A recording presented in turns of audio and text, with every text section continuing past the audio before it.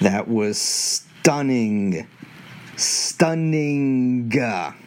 It's so stunning that the word stunning was an extra syllable.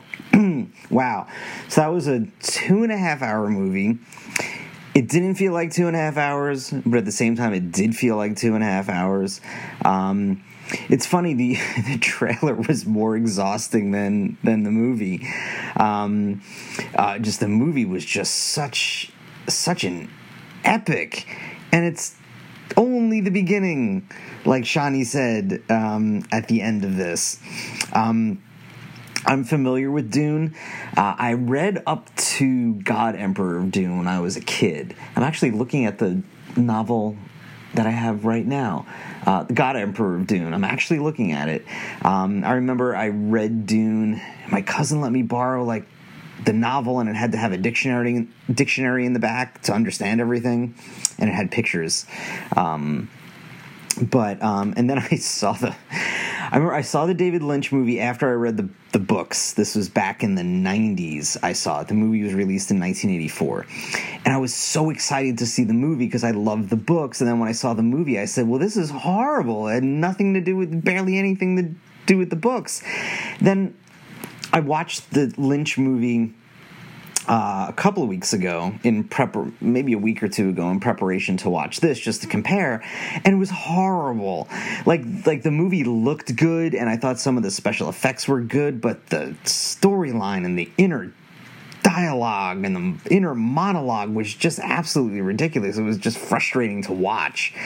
This version of Dune was not, even though I kind of knew what was going to happen. It's just the Denis Villeneuve's visuals are literally out of this world.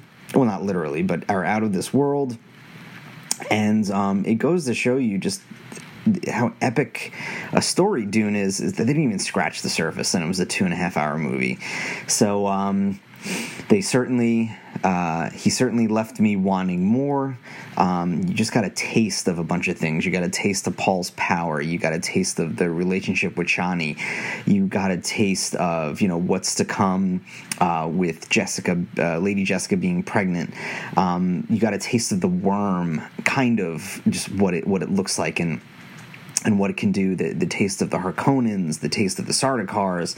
You haven't even seen the Emperor yet, if we are going to do that. But just, and you got a taste of Duncan Idaho and Gurney Halleck. So well done. And just the soundtrack by Hans Zimmer was amazing. The effects, the acting, and the storyline is kind of, I don't want to say basic, but it's the Messiah, Messiah storyline, the reluctant Messiah kind of.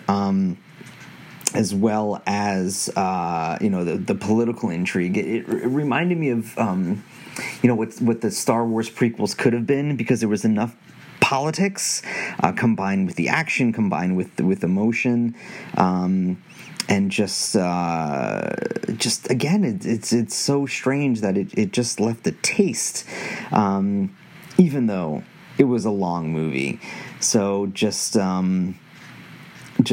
overall well done. It seems, at the beginning it was a father-son movie, then it became a mother-son movie, and it just so many elements of the supernatural mixed in with the politics, mixed in with the Messiah story, mixed in with the cool way of fighting, in that, because of the shields, it's hand-to-hand. You can't really shoot anybody unless it's like for missiles and bombs, but you can't really shoot anybody, so the fighting has to be done in close range, which the Lynch movie totally butchered with the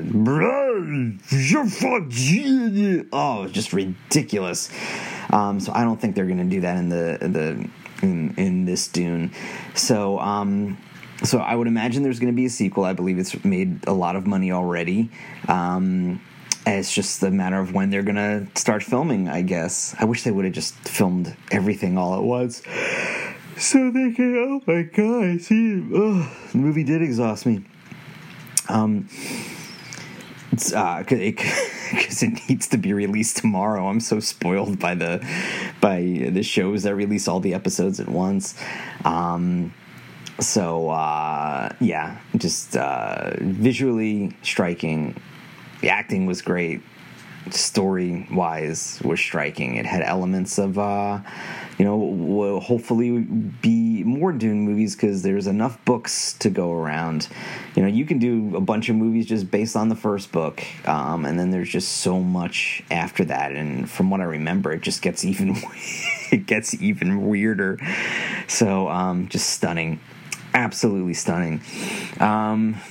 And I think that's all I'm going to do because that's really all I need to say. I'll just like the movie, I'll leave you wanting more. So that being said, you can find me on Twitter at MMAM Podcast. You can find me on Facebook at MMAM Podcast. You can email me at MMAMpodcast@gmail.com. Feel free to rate and share this very short podcast. And most of all, get vaccinated, please, and take precautions that are necessary for you to live, and that includes getting information from credible sources like New York Times, BBC, NPR, USA Today. Knowledge is power. Stay powerful, especially now. Stay informed. Follow the science. Get your information not from podcasters or influencers, but from the science and the journalists who report it in a responsible manner. All right.